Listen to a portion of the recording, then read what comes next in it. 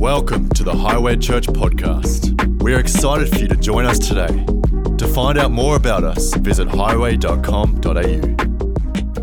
Great to have you with us. Welcome those online and particularly our family and friends in India that are watching. We're with you, we're standing with you and believing together for God's miraculous power to come through the darkest hour. That's what God does, amen? That's what light does. Light destroys darkness. And when the light's there, there's no darkness. It can't stand, it can't prevail, it can't last. And doesn't matter how dark this hour is, His light is brighter, amen? Amen. You know, I know you're with me, I just can't hear you.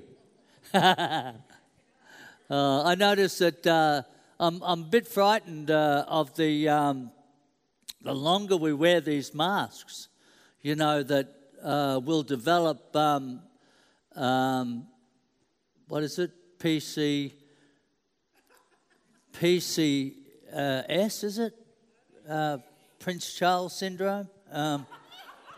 Something where it pulls our ears out of shape and we'll end up like Lower Earth or something, Lord of the Rings or something. We'll be hobbits with these. Maybe that's just me. I shouldn't have shaved this morning. That's what did it. Okay, well, you know, we're moving on quickly. You know, I felt over this next season that, it's time to consolidate our position as a church, as believers. You know, we've got a few months now before the end of the year, but we want to build strong so that when we go into 2022, you know, we just hit the ground running. We're stronger, you know, we've gone through the season that we've been through, and you know there's been a disconnect. You know, there's been a scattering of sorts, and what we need now is to realign our focus, reestablish who we are and what we believe. And so I have this plan. It's very simple. That, you know, I picked 4 areas. I looked at a believer and said, okay, what makes a believer strong? And I picked these 4 areas: foundation, family, Holy Spirit, and mission.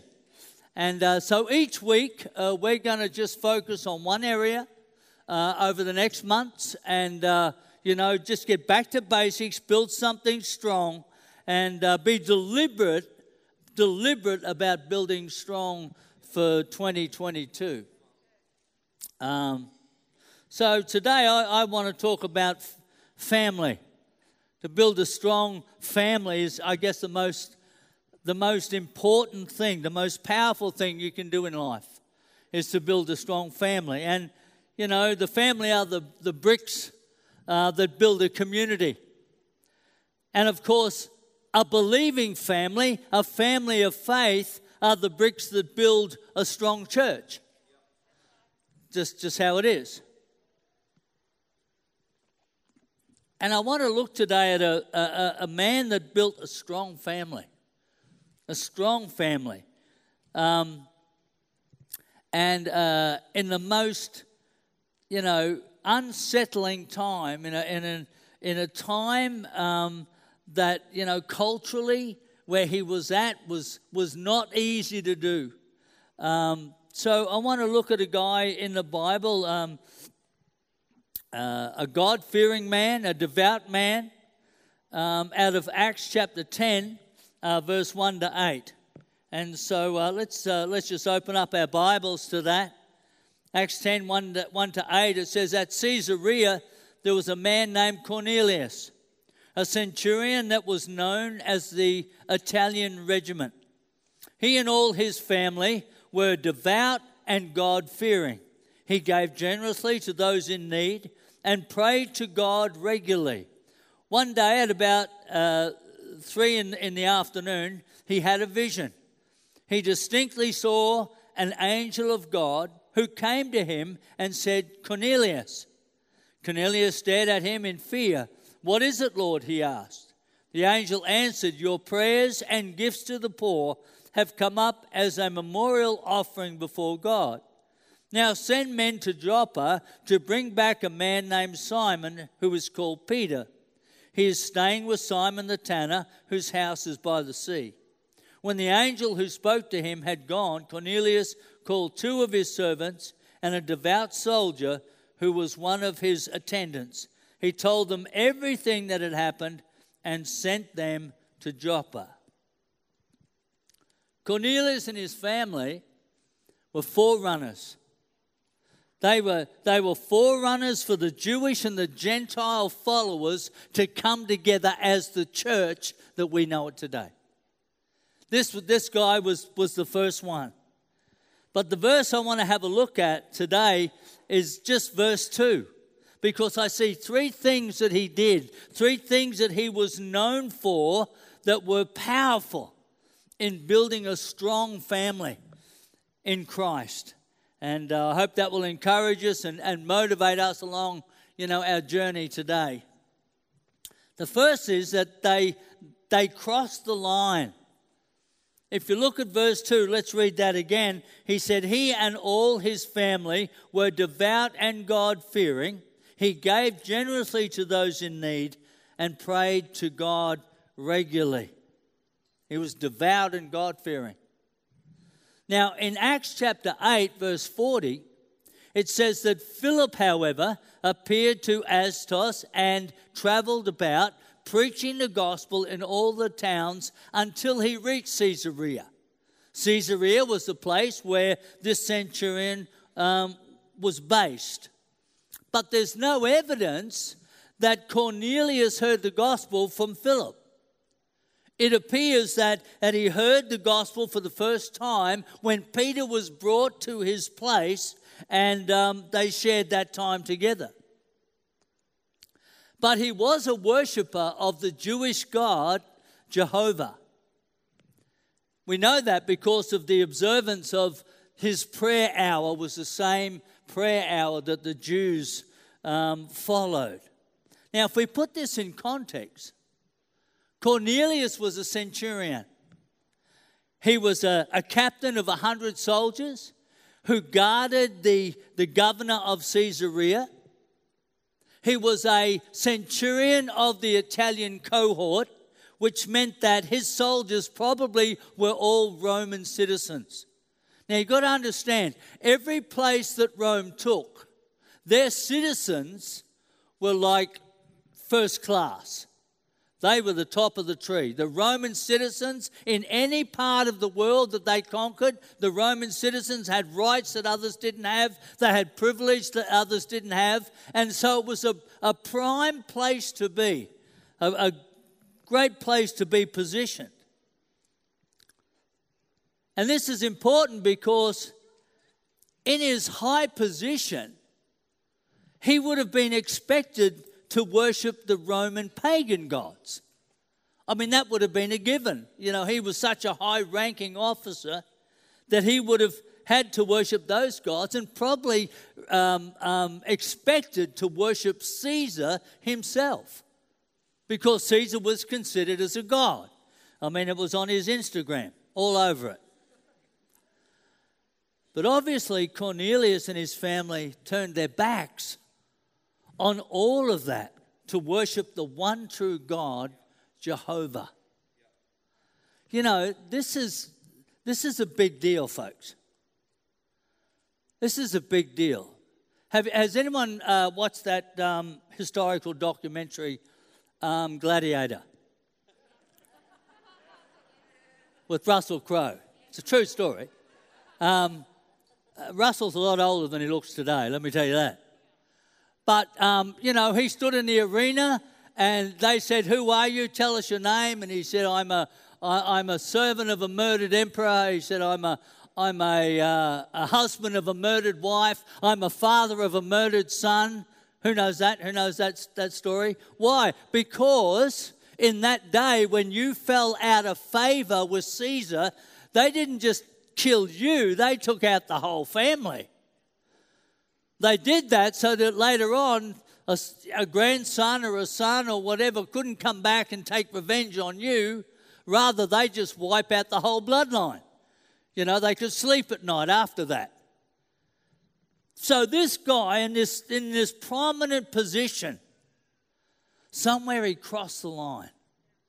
Somewhere he turned his back on all that culturally was to his advantage and worshipped the one true God, Jehovah. And of course, that decision opened the door to salvation, and he was baptized in the Holy Spirit. Now, we know that in Acts 16 in Philippi, Paul and Silas were thrown in prison. God caused an earthquake to open all of the jail cells and the prison doors. And when the jailer saw this in verse 30-31, it says, he then brought them out and asked, sirs, what must I do to be saved? Believe in the Lord Jesus, and you will be saved, you and your household. So we see it again. It's not just about the individual, it's about the household. And I know there comes a time when maybe just one person finds Christ. But I've got to tell you, the plan of God is not just for individuals. The plan of God is for the whole household. And I know Annie. Annie is an absolute believer on this. She fights for the household. She believes the generations. She fights for prodigals. She believes every prodigal has the right to come home, that God is waiting, with open arms to embrace everyone. Why? Because they're part of your household. They're part of your household. It's our birthright in Christ that our family flow and be saved in God, a family of believers. I've got to ask you today, have you crossed the line? Have you crossed the line? Have you made that decision? Like Joshua of old, as for me and my house, we will serve the Lord. Look at what that situation, that circumstance, those people, that cultural difference, that ideology, whatever, for me and my household, we'll serve the Lord. We crossed the line. There's no going back from here. Not one of us, not two of us, our whole household has crossed the line. As a family, do we stand together in Christ? Now, I know each individual has a decision, but that's the plan. That's the goal. That's our focus. Obviously, Cornelius crossed that line. Secondly, live with purpose. In verse 2, he and all his family were devout and God-fearing, and he gave generously to those in need. Gave generously to those in need. This is so out of culture for this time. It is so out of culture. It was a ruthless time. It was a time where the rich and the privileged lorded it over the poor. It was a time when being wealthy or being of status was almost a rite of passage. It's like if you were wealthy enough or powerful enough, you could do whatever you like and it'd never be questioned. Never be questioned. You're untouchable. So to have a family with this position who gave generously to those in need is incredibly rare. Incredibly rare. And it's obvious that they lived with a purpose that was greater than themselves. They had it all, but they chose to care for those in need. And for a man in this position, I've got to tell you, kindness was weakness. In this position, in this age, in this culture, kindness was weakness.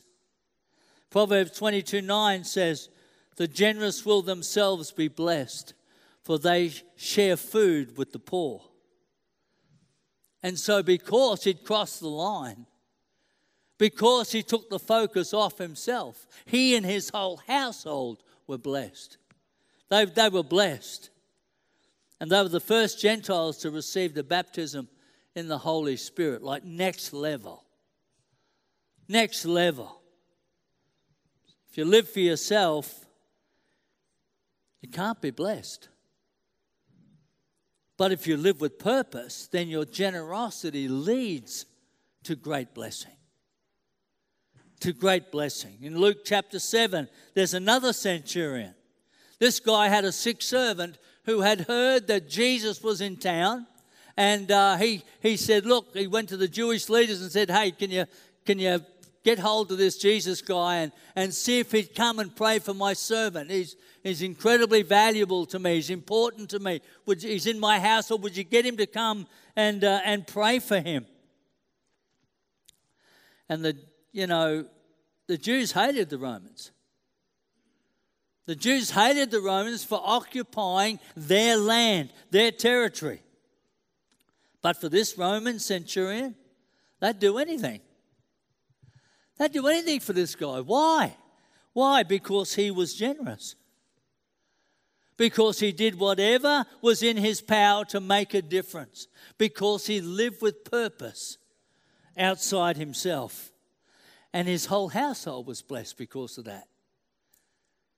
They didn't do it because they had to. They didn't do it because, they were afraid of him. No, they did it. I'll show you.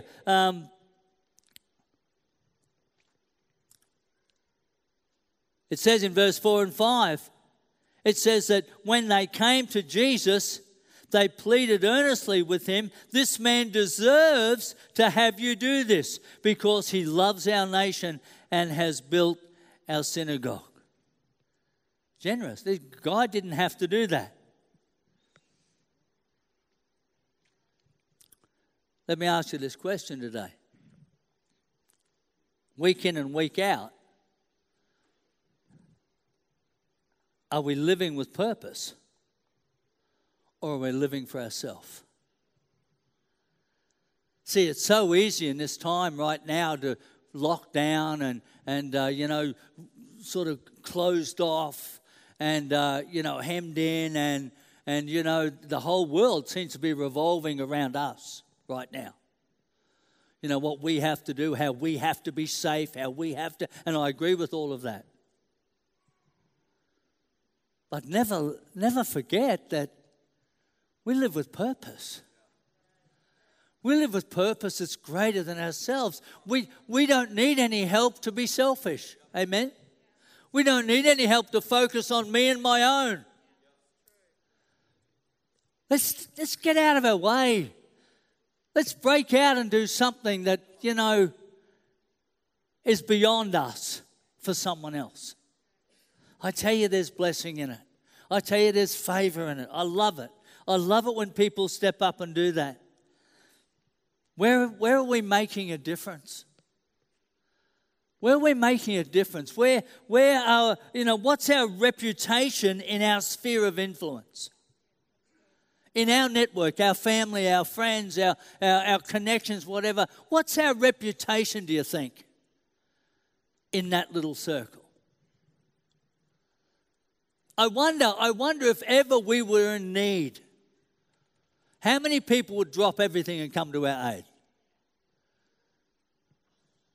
It's a good indicator, isn't it? Because you know what the Bible says, you reap what you sow. Amen? If you're not sowing, then you're not reaping. If you're a generous person, if you're like this centurion guy, going out of his way to help those in need, then I tell you what, in his day of need, man, God steps up. God steps up. I love that. The third one today is that they walk the talk. Look at verse 2.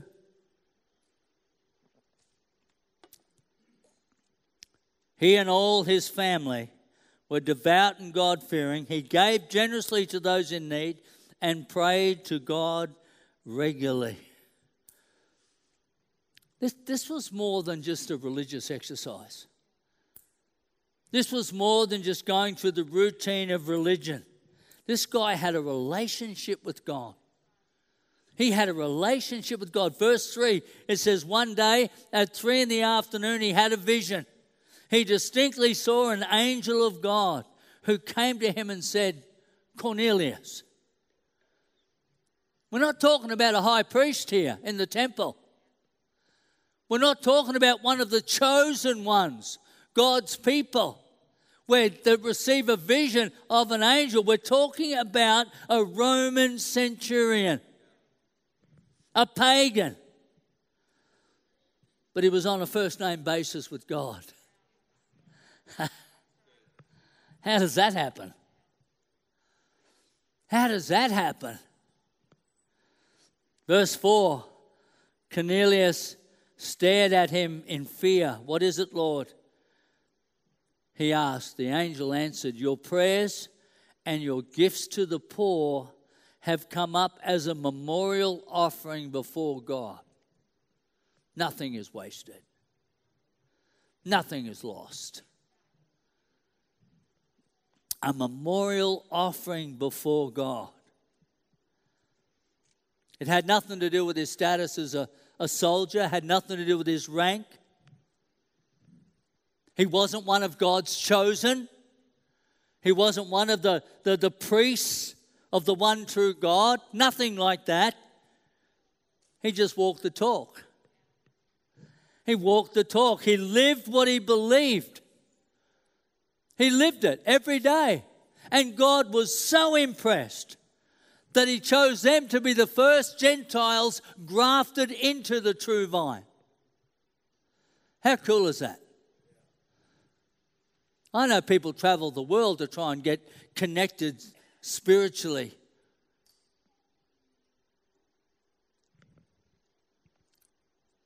This guy, I love it because they did it as family.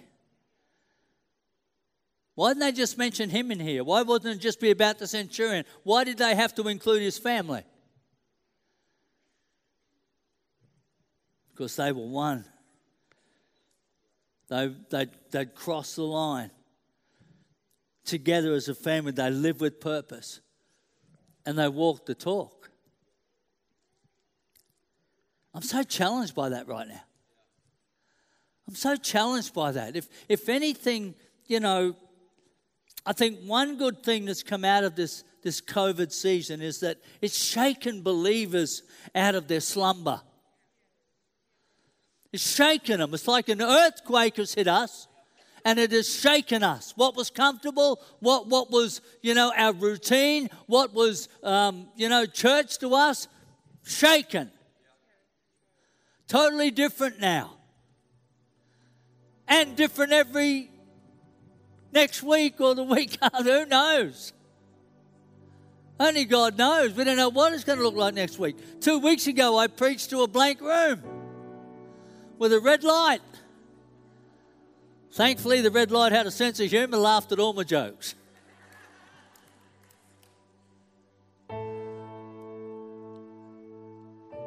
Come on, church. This is our time. This is the darkest time for the light to shine its brightest. You are the light of the world.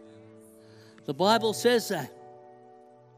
It's broken this habit of religion, this routine of coming to church. Yeah, I'm a Christian, I go to church. Well, that's all been messed up.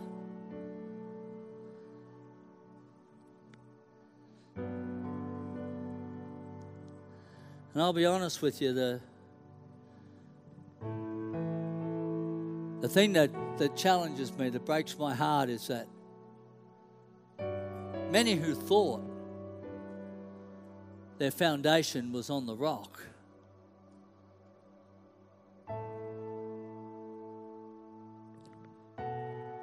sadly are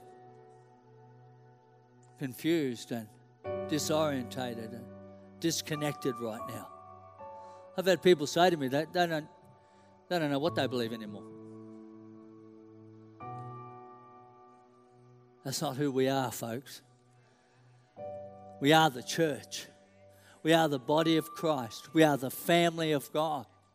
And over the next 4 months, we're going to build stronger and stronger and stronger in the things that make us who we are and what we believe. This is a mighty challenge. It's our time to build strong families, to focus on our families who know what it is to believe and are prepared to action it every day, not just come to church, but, be the church out there every single day. Because I've got to tell you, I've never seen a time like this. I've never seen a time like this. People and governments really don't know what to do. And I'm not bashing them. I would hate to be a leader. State, nation, whatever. I would hate to be a leader right now when there's no precedence to this. Everyone says they're doing the wrong thing. How do you know? 5 years down the track, we'll look back and go, you know what? That was good, that was bad. We don't have that luxury today. I would hate to be a leader in this time, to make decisions that affect millions of people. That is a pressure that, man, I don't want in my life. But they're grasping at straws.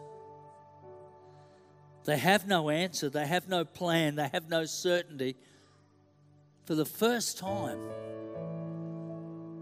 our Aussie confidence is truly lost. The only answer is Jesus. The only answer is Jesus. And you carry him with you every day, everywhere you go. Every word you speak from your mouth can speak Jesus. Hope, light, strength, future, family. You can speak that every day. Only Jesus is the answer. Let me pray for you today. Those at home, if you're sitting and watching and you're feeling like you got no idea what's going on, he's got it in control. We just got to get in him. Just got to realign our focus, rebuild from the ground up the foundations that we know are unshaken, that are never changing. Doesn't matter the time, the season, the culture, the ideologies that pop up, the science. It matters no difference. He doesn't change. He is the rock. And we'll always stand firm, and we'll stand firm together. We stand firm as families together. Father, I thank you for this. I thank you that there is hope in you. There is hope in you. Lord, it has been founded. It has history. It has, time and time again proven that you can be trusted, that you have been miraculous in our lives. And Lord, we grab hold of that and we stand up strong together and believe for your great mercy, your favor to be upon us. No matter what challenge comes, we are in you, we are in Christ. Amen. Amen. Come on, give the Lord a hand. Thanks, team.